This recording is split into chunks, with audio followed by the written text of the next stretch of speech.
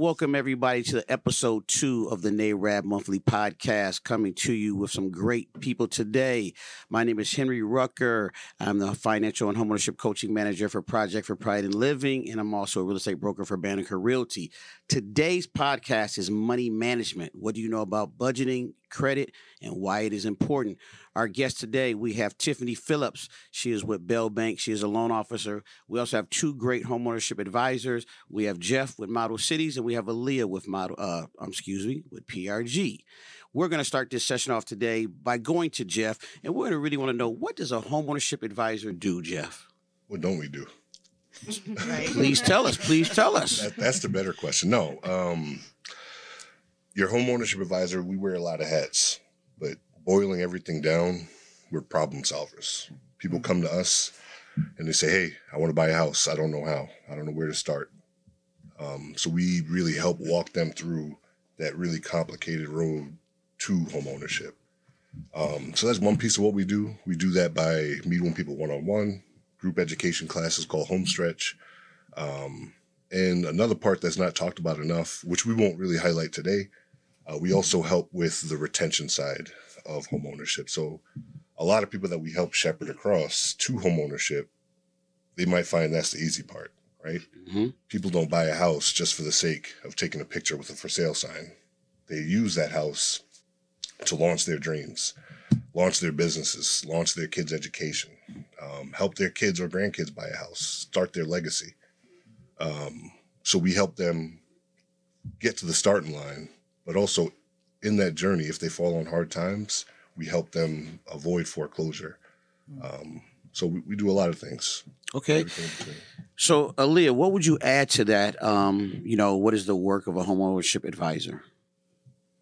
I really think the work of a homeownership advisor is to support and to educate and to cheer on, the people that come to us for assistance. I think the way that I look at it is coaching. We're called advisors, but for me, from my own experience, I owned a home. I owned multiple homes, which is something that my grandmother taught me, is like to always want to have your own. And I did that, and I had multiple properties, and I got married, had children, and then I went through a divorce.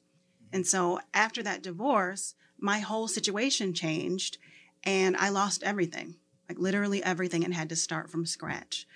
And at the time where I purchased my homes, it was, you can do stated income, no doc. You know what I'm saying? Like those were the days where, hey, you want a home, you want a home, you want a home. Everybody can have a home, right? But that changed. And so after, the foreclosure crisis and things like that, I had to come back and I wanted to rebuild. The problem with that was, for me, I didn't know the game anymore. Right? I didn't have that information. And so I had to realize, number one, admit, I don't know how to play this game. Right? And so if you ever want to be successful in playing a game, no matter what it is, you need a coach. Right? Mm-hmm. And so for me, I got connected with Henry, and he was my financial coach. And so, having that information and knowledge to say, hey, I want to get in the game. I want to play, but I want to play to win, mm-hmm. right? And so to be able to have a homeownership advisor say, this is what you need to do. This is how you're going to play it. This is what lenders are looking for, right? And so that was an important part of, number one, just me saying, I don't know. Right. You know what I mean? And so for people to come to us, we know that that's a big step, to make that call, because you're admitting, hey, I need a coach. You know what I mean? So let's tie into that a little bit. You both are saying that you work with people one-on-one, which is great. I think one of the barriers that we see sometimes with people that we work with is budgeting, right? So how do we help people do a budget? When they come to you, what are you looking for in a budget? I wouldn't say there's a one-size-fits-all approach at all. That's kind of where we throw off the playbook a little bit. We just get to know the person we're sitting across from. Mm-hmm. What brought you to me? Where do you want to go? What timeline do you want to get there? That's really where all our conversations start. The budget is a real core component of that conversation. To identify where you are, we got to put the numbers on the page. Find out how much money is coming in, how much money is going out. And then we match that with what you tell me your goals and timelines are. So as an advisor too, we help you build a plan and execute that plan to get you from where you are to where you want to go. And it starts at the budget, numbers on paper. So one thing I heard you say too, and I think is key, when we're talking about numbers, right? We're talking about budgeting. We're talking about people trying to go on to home ownership. What do you believe you see a lot of why people maybe don't budget? It can feel intimidating. It's a game that people aren't used to playing. And we've all inherited rules of how to play this game. And this ain't the podcast for this, but there's reasons why we aren't used to knowing how to play this game. And people don't know how to build a budget because they've never really been taught. We don't talk about that. We're talking like people don't talk money at the dinner table. Mm-hmm. People don't share stuff about income. People don't share how the bills are paid. Right. So when it's our turn, what do? We react, trial and error. Mm-hmm. Trial and error until we find something that works. Right. I would think as a former banker, I think one thing I used to learn, or I'd go into the bank every morning, log in. This was before online banking, and check my bank account. You see what the debits had went through and where my balance was. So I asked that we do have apps, right? We have different ways of people looking at budgeting, but what do we do, or how can we maybe provide them with something? So when they were to come into one of your offices, maybe Model Cities or PRG, what would you give them maybe as a tool to start that budgeting process? So we have different templates, I guess. We start with like a regular Excel sheet. Gabe, would you mind pulling that up so we can show the folks at home? Oh, I was expecting to see it on the TV. I guess not. I know. But, it's coming. It's coming. Okay. Sorry, Gabe, I got to give you more than 30 seconds to pull it up. But this is an example of what we would look at first. Ideally, we want you to try to fill that out at home, but come as you are. If this is your first time, that's completely okay. But you can see at the top, we first start with the money. Where's your money coming from? Your main job, your side hustle, any other money that you have that's being deposited in your account, we want to talk about. We're not the IRS. We're not Uncle Sam. So we just want to know where are we at, and start with the income is the first way to go. Then we move down section by section, telling us from what you remember, what do you know of where your money goes? Starting with the big, then moving down to the small. And that's the first session. We're good, Gabe. So after we put numbers on the paper, that's sometimes a lot of people's first time seeing their actual spending on paper. One of my favorite questions is once we take income, subtract expenses, and we see that figure at the bottom, plus or minus, does that match what you feel in your real life? A lot of times people say no, no. Exactly. So sometimes people are having a coming to Jesus moment when they sit down and do that budget for the first time and really hone in.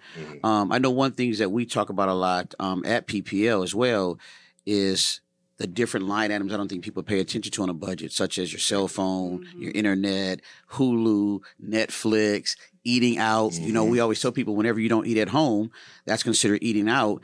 And I also would say even entertainment. Right? Are we really tracking what we spend our money on when it comes to entertainment? Because today's Friday. If we happen to leave here and we go somewhere, that would be technically entertainment. Yep. So I do think it's good for us to start with people.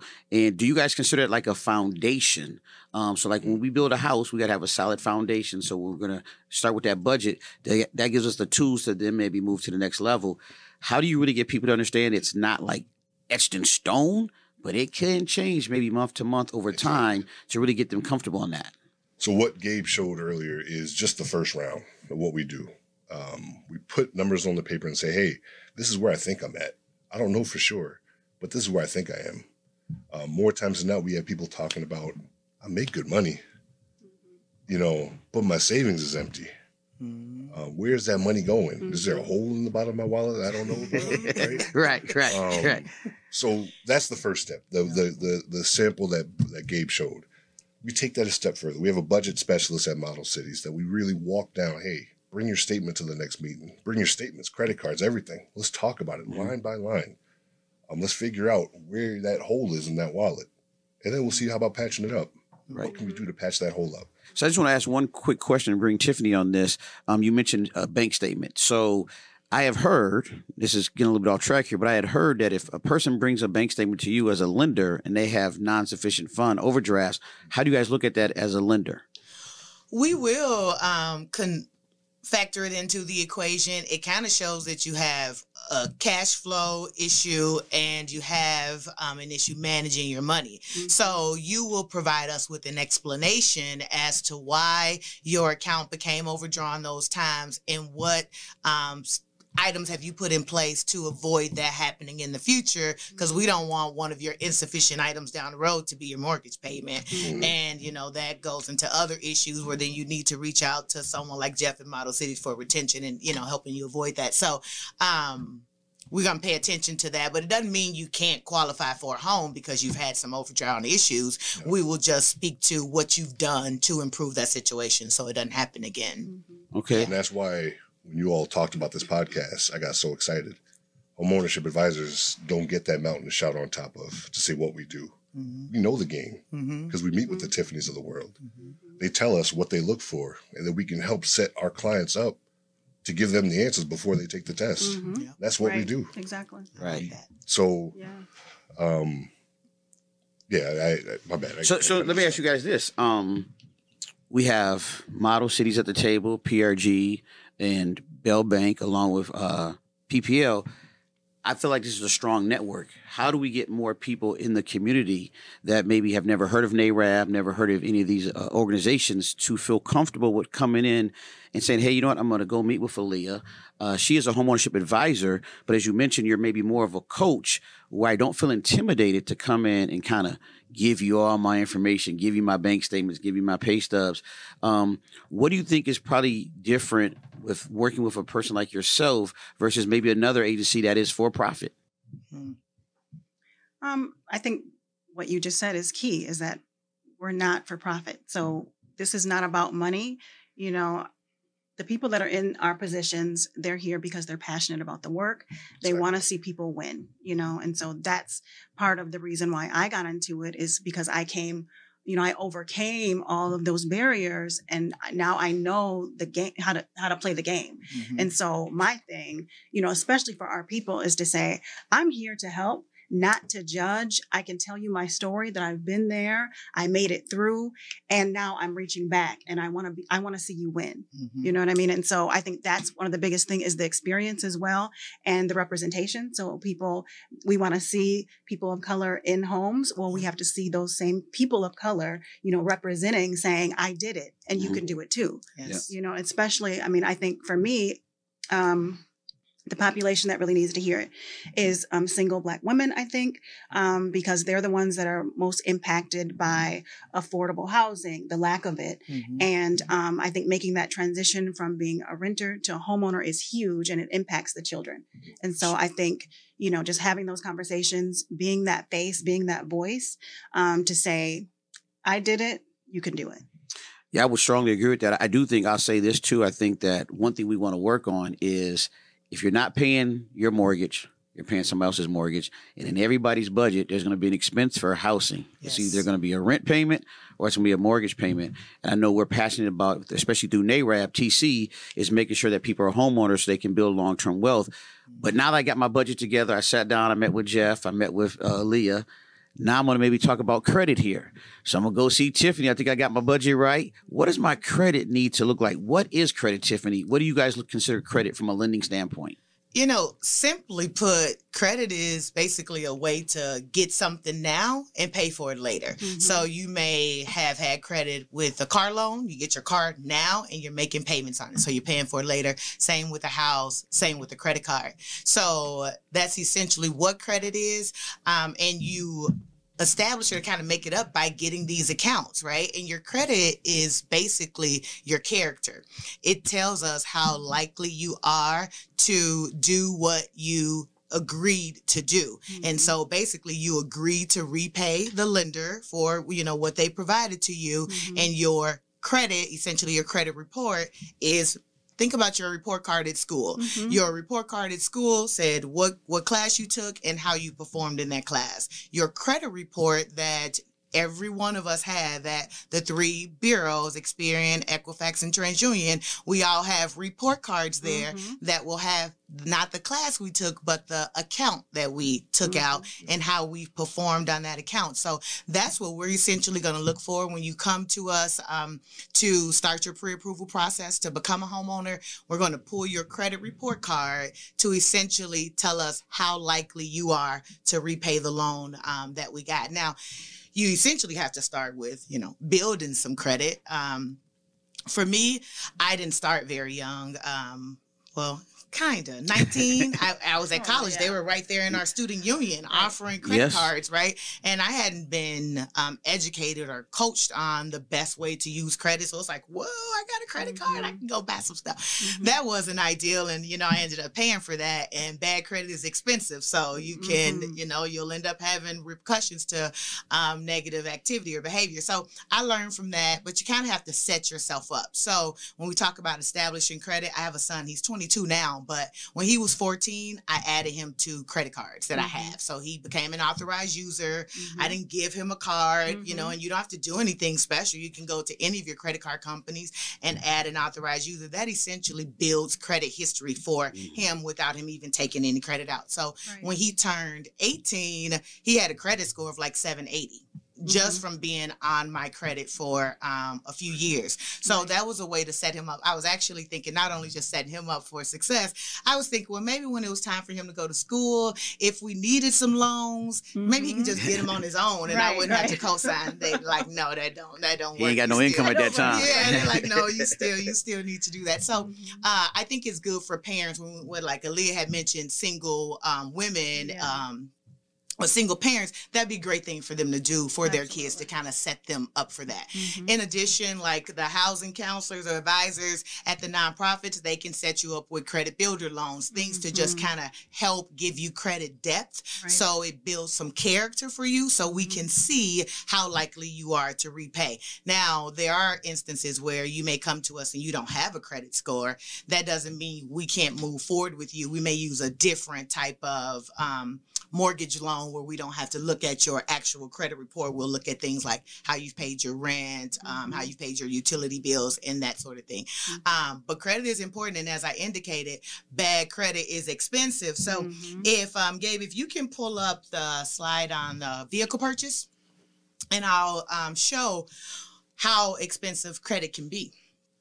So for those who are in top tier credit, and I'll talk a little bit about how credit is not established, but how your credit score is determined. But as you can see, there's a range of credit, and we look at FICOs from 300 to 850 is the range. So those who have credit scores in the 720 to 850 range, you can see on the screen that their interest rate or APR is much lower than those in the 500 credit score. So if a borrower has a 720 credit score and they're buying a car for $18,000 over 5 years, that borrower is going to pay $326 a month. Whereas if someone has that 500 credit score and they go to Car Hop and they're willing to give them a loan, they're going to give you a loan, but again, it's going to cost you more because bad credit is expensive. And as lenders, we base your interest rate or how much we charge on the risk that we're taking. So essentially, if you have a lower credit score, you're higher risk to the bank, and we're going to price your loan accordingly. So that person with that 500 credit score, they're going to pay an extra $100 per month, and over the life of the loan, that's an extra $6,000. So it's important to do what you can to keep your credit positive, work with the housing advisors and financial advisors that can help you rebuild your credit so you don't continue to pay for negative credit. Because as I said, bad credit is expensive. So what I kind of heard in there too, so looking at the chart, if I have a higher credit score, I'm less risk to the lender, so I'm going to get the better interest rate. If I have a lower credit score, I'm more risk to the lender, so I'm going to get a higher interest rate. But let me ask you this to all three of you here. I think a lot of times people think, well, I got the car though. Well, I qualify for the car, but we're not really maybe looking at how much we're actually paying over time for the car. And then, so let me ask on top of that, why is credit so important? Because what can we do in this world without having credit? I mean, Nothing. I mean, when you go apply, rather if say you're not interested in home ownership this year, and you're just going to re-sign your lease. A lot of times, not re-sign, but get a lease. A lot of times they're pulling credit, and they will base their decision to rent to you on that. You get a car and you go to your auto insurance provider. They're going to base your premium on your credit score. You apply for a job. They may pull your credit and base their decision to hire you on your character. That's what your credit report is telling them. So it may prevent you from having an opportunity like moving into this place or getting this job, or it could just cost you more money. So in the example we just showed, that person with the best credit is paying $100 less than that person with that 500 credit score. That's $6,000 that they could be saving towards coming up with their down payment or money to help for, sending their kids to college or whatever that may be. That's money that they could put towards that versus, paying that lender more because their credit score is lower. Absolutely. Okay. And I think that, when you're coming from lack and a scarcity mindset, someone saying yes is huge. Yes. Do you know what I mean? Because we don't like to be told Great no. point. Right. Yes. You know what I mean? And so I don't care who it is. Car hop, home choice, you said yes, and I have a need, and this is going to fill the need, right? And so it's a quick fix. It's the right now, that this is what I can get right now. And the fact that they said yes, girl, they gave me, I just got a car, but you're not thinking about the long-term effects of that. And like you said, what else could you be doing with that money? It doesn't seem like a big thing. It was like, oh, I got $425. Okay, but it could have been $325 if you would have, been planning ahead and preparing your credit so that you can get the best rate. And so I think that's one of the biggest things is to change our mindset about how we look at credit and look at the yes. Just because it's a yes doesn't mean that you should do it or get it. Yes. Do you know what I mean? And then cars are a huge thing too. So, I mean, when I think about, we're going to talk about building wealth on our next money management episode. But when I think about cars and factoring in affordability, deciding affordability for an individual, car payments are so expensive for some people, and it impacts how much house they can qualify for. And then you're like, well, I can't get anything with that. It's like, well, if your car payment weren't $700, which is actually the average cost of a car payment in the United States now this year, is $700. So I think as a community, we need to get to the house then car mentality. So we're not bringing in, not that we don't need a car, because we need a car to get to work, but we don't need to take on massive debt and massive monthly liabilities for this car that's truly just depreciating in value when we could have that capacity towards something else. So I mean, in an ideal world, yes, it is house first, then car. Yeah. Sometimes you're dealt the cars that you're dealt. Yeah, for sure. You need a car. Yeah, you need a car. That's where planning comes into play. That's where let's map it out. Let's look to see take inventory. How much money do I have? How much money can I afford? And let's peek into the future. For sure. How much money will I need down the road? Build a plan and execute it. Yeah, and maybe we be more mindful on the cost of, the car. We know everyone need a car, but do you need a $50,000 car, or can you get a $20,000 car? So that kind of loops back into that budgeting piece, right? So I would ask this question as well. So we talked about that difference was about $6,000. Yes. Right. So I always like to go back to what Warren Buffett says, to pay yourself first. So if I'm giving the car dealership an extra $6,000, how does that affect my budget? How does that affect my savings, my long-term goals? So then I ask, if I have nothing, if I have a zero credit score right now, how do I establish credit, Tiffany?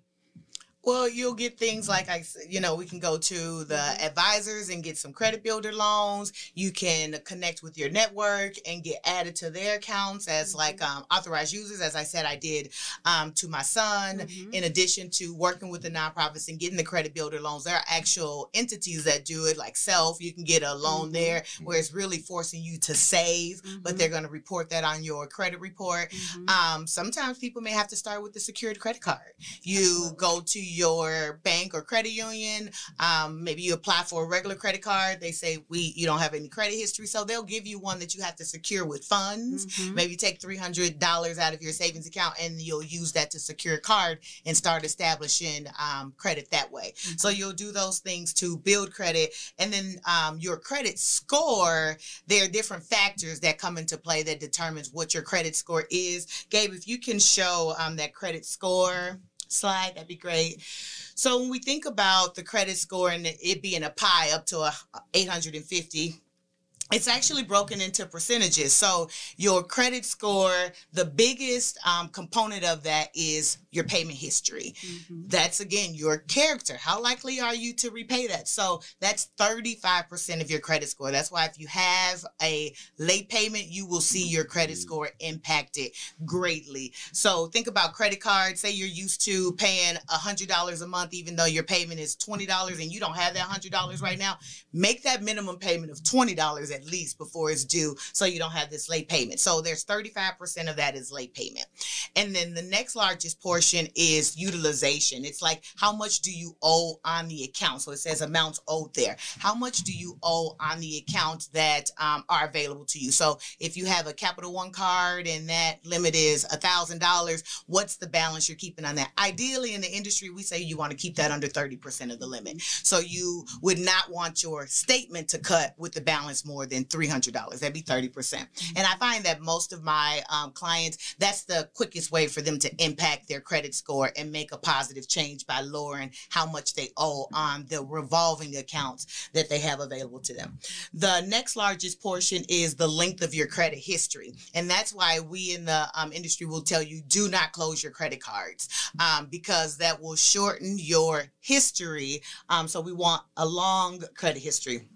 And then we have the next two are the same percentage. We want a credit mix, and then if you're getting new credit. So ideally, you want a good mixture of credit, not just credit cards. You want to go get a loan too. So I talked about adding my son to build up his credit score. Once he turned 18, I thought he should have a mix of credit. So we went to the credit union and say we need a $500 loan. They gave him a small $500 loan. We just put that $500 in the savings account, and they just took the monthly payment out of there. I think he ended up paying like $20 over the 2 years of that loan for the interest, but I think that was a good cost to pay for that loan to be on there. So you want to mix and not just have credit cards. And then that new credit, that's where we look at credit inquiries. You don't want to just be out there applying for credit, because all those entities that go to pull your credit, we're going to see that, and those inquiries make up 10% of your credit score. So it's like a pie, again, with the biggest component being payment history. So you want to make sure you're making those payments on time at all costs to avoid your credit score dropping. But that's essentially what your credit score is made up of. So I have a question on that. I'd like to bring to Aaliyah and Jeff. So if they're working with you guys at your local nonprofit at Model Cities or PRG, do you guys actually pull credit for the participants that you're working with, and how does that work? Yeah, we both, all of the networks, all of the organizations in our network, we pull credit as a part of our advising session. It's all about trying to figure out where you at right now. And people come to us a lot of the time using Credit Karma, using so those other freecreditreport.com. Yeah. Sesame, everything, yeah. All of that stuff, which gives them a score. So you tell me Credit Karma's not a real score? It's a score. It's a number. Okay. What that number is used for are different things. Right. If you're looking to want to buy a house, work with the Tiffany's of the world to buy a house, they use a different number. And people get confused that why is that number that I looked at online before I met with you different than the number that you just pulled from me now? Goes back to, we want to prepare our clients to get the answers to the test before they step into the office. So credit, if this chart isn't confusing enough, there's systems within the system, algorithms within the algorithms that give you different scores for the same exact behavior. Right? Right? Based on whether you're buying like a car or a house or applying for a credit card. There's different models within the models. So let's just repeat that again. So if I go to apply for a mortgage loan, the algorithms could be different in factoring my score versus if I go down to the local department store to get a credit card. Yes. So I really want people to pay attention to that out there in this world. Then also, if you run my credit, is that a hard hit or is that a soft hit?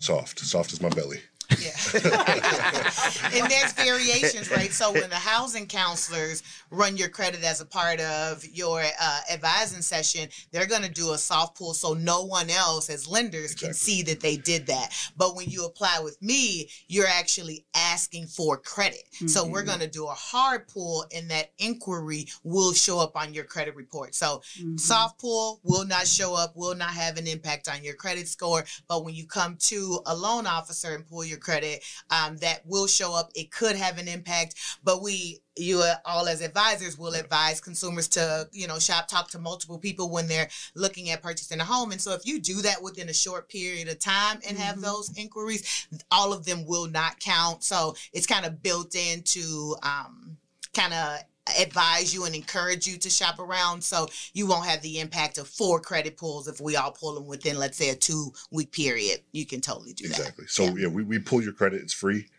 You get the credit no scores. cost. No cost. Oh man, that's lovely. I mean, just your time. Yeah. Spend, but that's an investment. That's right? lovely. Yes. That time is an investment to get the information you need to build a plan to win the game you stepped out to win. I had some other thoughts, but I'll let Aaliyah talk. I'm sure she'll jog my memory what I was going to say. No, I was just going to kind of go with what Tiffany was saying, which was when you have those minimum payments, it's important to pay those. Like I teach my kids, anybody that I talk to, it's like protect your credit like your life depends on it. Yeah. Because the quality of life does. Your quality of life, what you have access to. So that's really important. I know that sometimes when you're juggling, you're trying to figure out, okay, somebody's going to have to wait. Like I only have this amount of money. Where is it going to go?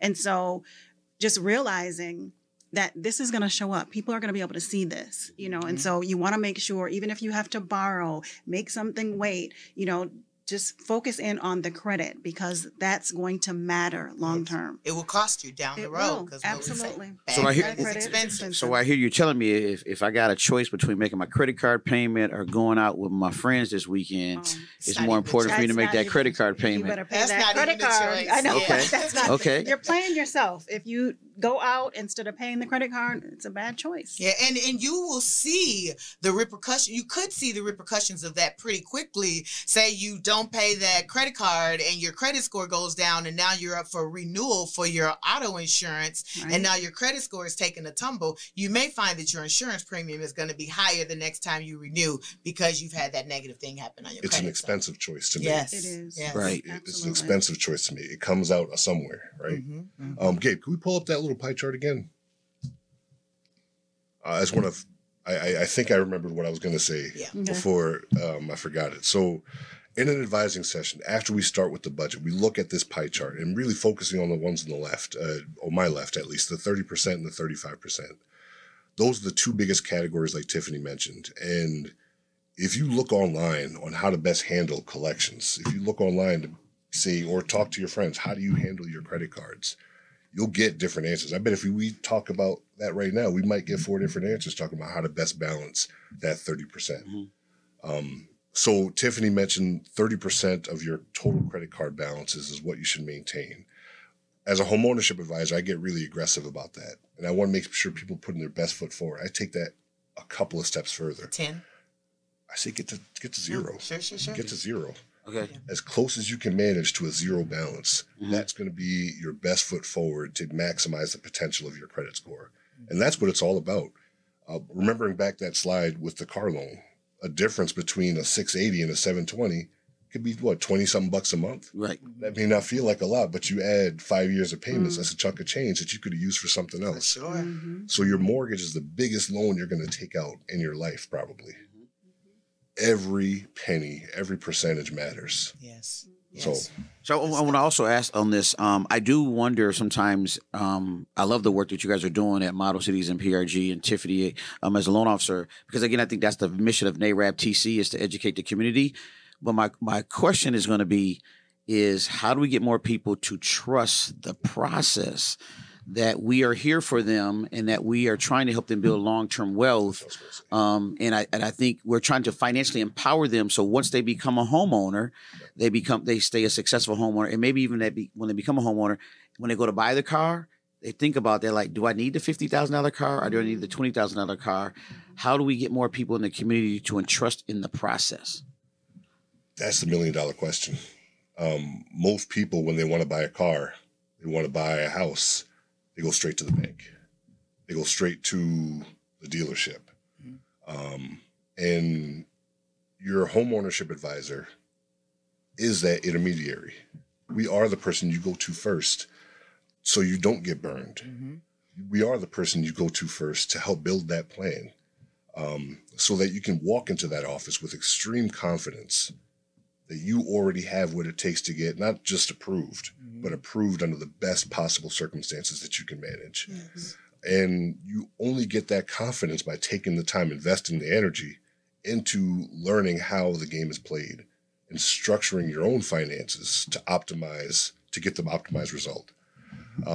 So to gain trust in the system, you hire one of us, somebody that's For free. for free. You hire one of us I don't, for free. I don't Right. work for Yeah. any bank.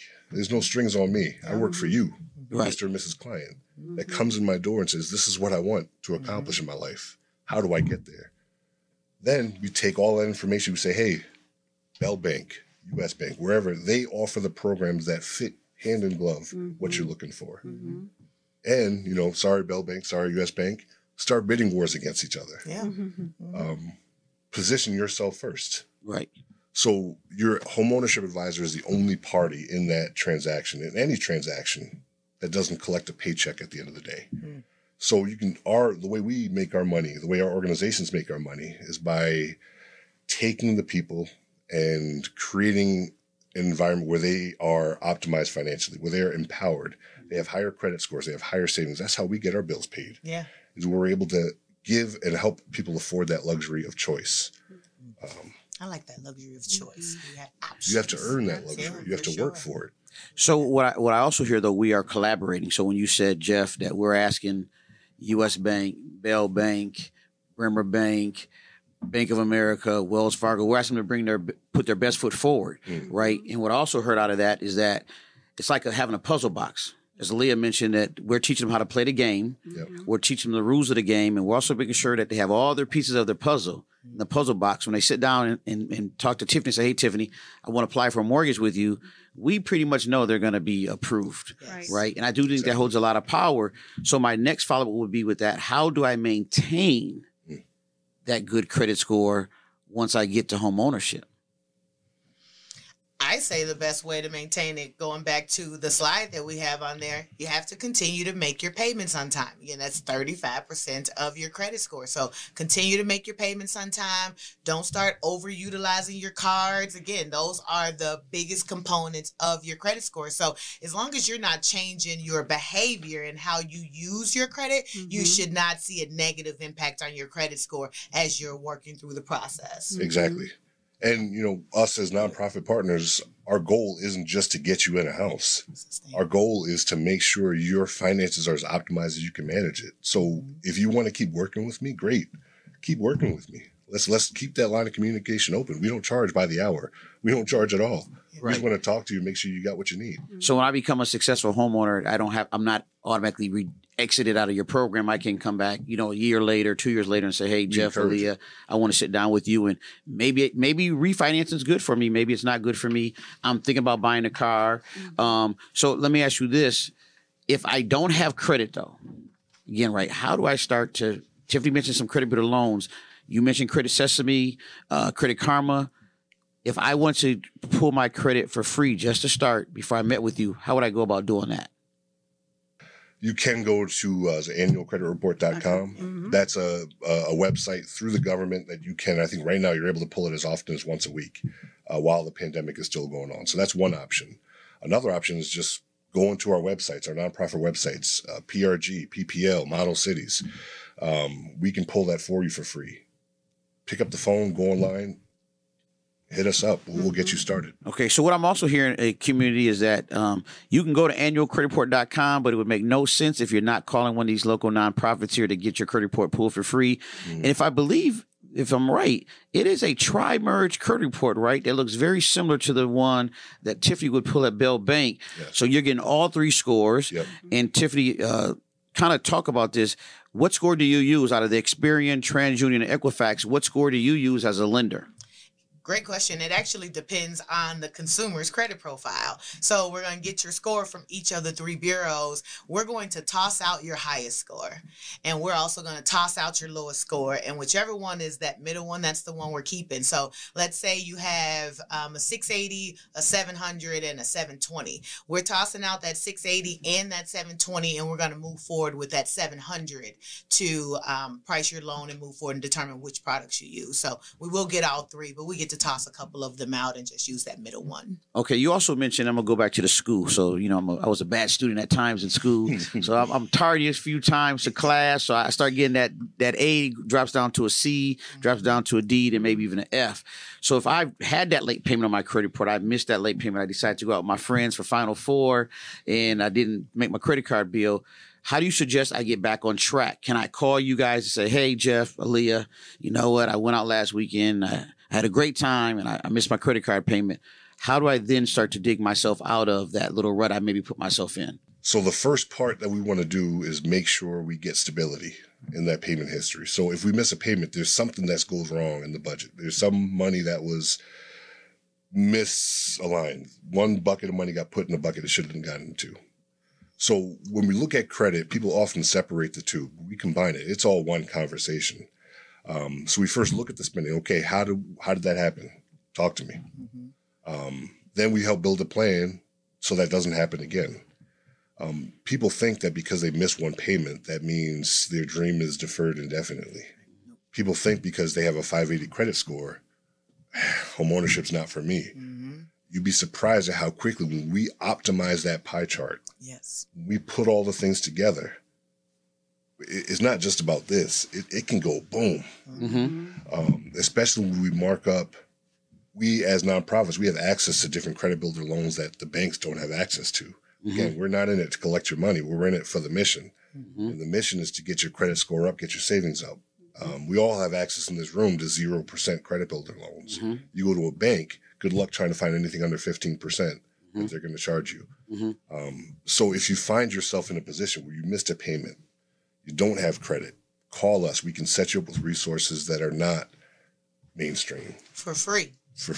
Right. One thing I love too that we have hit on a few times is the credit builder loan. Sometimes I do think that people think the only way to build credit is through a credit card. That is a great way. That would also be known as a revolving account. Then you could have a credit builder loan that's considered an installment account. I want to circle back to the budget piece though again, because I still believe that if we're missing a payment, our budget may not be 100% right. So should the budget be the same every month? Or is it going to fluctuate throughout the year? I always tease people, that we know Christmas comes every year in December, right? If we have kids, the birthday comes every year. Are we putting in our budget? Are we putting actually an expense item in our budget for those dates? Exactly. I think in most cases, people don't. You just don't think about that. That's like, you're going to do it regardless, and you haven't budgeted for it. So that's usually where people go wrong. So those are the times where you're saying, oh, shoot, where did this money go? Because you haven't accounted for it. So that's really important. And I think, once you have your budget established for that moment, but it fluctuates, it is going to change. And I think that's one of the things, to realize is like, oh, I fell off, or, I put some money over here. Okay, well, let's create a new budget. And now let's account for those gifts and, birthdays and holidays and things like that, because they're going to come. If you're in a relationship, you're probably going to spend something on Valentine's Day, right? Yeah. Those kind of things that we just don't account for. You just say, oh, I'm going to do it. It's $100. It's this, it's that. But that's money that you haven't accounted for. That is... Aaliyah, I'm going to steal something I heard you say. Okay. Budgeting can be seasonal, right? Explain seasonal. What do you mean by what do you mean budgeting can be seasonal? I'm going to give credit to the source. No, there you go. I'm going to butcher it anyway. No, Aaliyah, it's okay. please. Okay. So some people come to us in the summer, right? Yeah. Where everything's growing, everything's prosperous. We're having a good time. Yeah. It's especially important to budget when things are good, because it's not going to be summer for long. Right. We in Minnesota, we've been 7 months of winter. Winter is going to come at some point. And if you don't plan for it, it's going to kick your butt. So a bit of planning can go a long way to make, what's the phrase? Make hay while the sun's shining, or whatever. I don't know these things. Right. You get the gist of what I'm saying. Yeah. For sure. Sorry if I butchered your. No, it stuck to me. But that's exactly right. I mean, life goes in seasons. Period. Mm-hmm. You're never always going to be up. You know what I mean? So you have to plan for those cold seasons. You have to plan for the times where things aren't as good. I mean, in my situation, hey, I had it. At some point, I had it. Multiple cars, multiple houses, money I could spend. But what I didn't do is I didn't plan for the cold season. Yeah. I didn't plan for the winter. So there was nothing put aside. Mm-hmm. Do you know what I mean? And so, but that's something that I had to admit to myself. I didn't have to go out and make a major announcement. Yeah. I had to sit back and assess and say, what did I do? Mm-hmm. That was about me. That was a personal conversation that I had, Yeah. which is how I ended up reaching out to an advisor to say, I admit it. Yeah. And we all need I to have messed those up. conversations. Absolutely. With ourselves, for So sure. I'll also say this. I encourage, we kind of consider this, I would say, this is we're at a table, almost like a Sunday evening dining room table conversation, is how do we have these conversations with our children? I know, Tiffany, you mentioned that you helped your son by putting him on your account as authorized signer, but how do we make these more common, especially in the African-American communities, that we're having conversations about savings, we're having conversations about credit score, how to build credit. How do we make sure that for those tuning in for the podcast, we appreciate you, but how do we make sure other people are tuning in? How do we make sure this becomes the norm? Right? Because a lot of times I think when we hear I have a good credit score, we're kind of like, oh, what? You got a 750 credit score? We're thinking they're going to come in with that 580 credit score ourselves sometimes. And I'm not going to say us at this table, but I definitely think lenders do. I definitely think a lot of lenders believe that when you're dealing with a person of color, especially in the BIPOC community, that they're not going to have the savings. They're not going to have the credit because, as Aaliyah mentioned earlier, they didn't know the rules of the game. So we're kind of coming behind. How do we make this the norm for our community? I think just talking about it, there's nothing to it but to do it. Right. Right? It doesn't have to be perfect. Right. Yeah. But I think if you're looking for a place to start, just start. Right. You know? And we have to share. So those that are tuned in, great, you're getting the information, but you should share it with your loved ones, share it with your cousin, share it with your best friend at work, share it. Say, here, watch this. They're giving some good information. And then watch the others as part of the series because we're going to continue to give information to help you position yourself in the best, light Exactly. for advancement. Right. Start with your inner circles, the people you trust. Yep. Right? Yep. And then branch out as you get more comfortable talking about it. Open that circle up. Now, everybody doesn't need to know how much money's in your bank account. 100%. Right? There's a line somewhere. But talking about money, especially with the little ones, Absolutely. getting them hip to the game, understanding how the game is played, what language is used, what are the pieces to that puzzle. Talk about it at dinner. Mm-hmm. Just start. Do you guys ever encourage people that you work with when they have children to give them an allowance? And that's, to me, teaching a child at a young age of how to kind of budget. If I get $30 every 2 weeks or I get $30 a week, if I go below my $30 on Monday and I don't get my paycheck until Friday, I think that's a form of helping young adults learn the money management style of things. So I truly believe that we're talking about today money management 1. We're going to follow up with money management 2. Part of money management is knowing your budget and knowing your credit, because as we highlighted on the chart, it's expensive to have bad credit, right? But it's also expensive not to know where your money's going. So how do we make sure that we're teaching the young adults that are that 14, 15, 18 years old? Because Tiffany hit something. When you hit that college campus, they're going to be all over you about getting a credit card. How do we make sure they understand the rules of the game as young adults? I think you have to teach them early. Like your point of allowance, I gave Jade an allowance, from a very young age, but we split it between checking and savings. I let them know you can't spend all this. So a portion of it is going in your savings account and then you can spend this. And it was funny you said it because it was $30 and that's what he got. And he split it between his checking and savings. And he's a saver now. Like he will not just think to spend his money, but that came from me talking to him. I've been in financial services for 22 years and I didn't get information as a child. So I didn't make the best decisions, right away. But learning from poor decisions that I had made me realize, you're going to make sure your son doesn't have those. So we just have to, talk with one another and try and set our kids up for success in ways that we may not have been set up for success. Taking away the stigma by the educating. My little girls are 4 and almost 2. They have piggy banks that they're handling money. Are they using money the way they're supposed to be using it? No, they're throwing it at each other, touching it. Yeah. But it's in their lives. Yeah. And as they get older, we'll add one more layer to it and one more layer to it. Yeah. Now, I don't have any, older kids yet, so I can't exactly give the recipe on how to do that. But maybe, or the other thing, so NARAB as an organization, one of our key focuses is advocacy. So we advocate for clients just the community, right? And one thing that we're supporting right now is a financial literacy bill that we're trying to push through the legislature so that it would be required for every high school student to take financial literacy. But until that happens, we have to be responsible for our own community and make sure we're sharing the information. And of course, we're going to say it over and over again, use the nonprofit partners that are here to help set you up for success. And they're here to do it for you at no cost. So use them to help you. Yeah.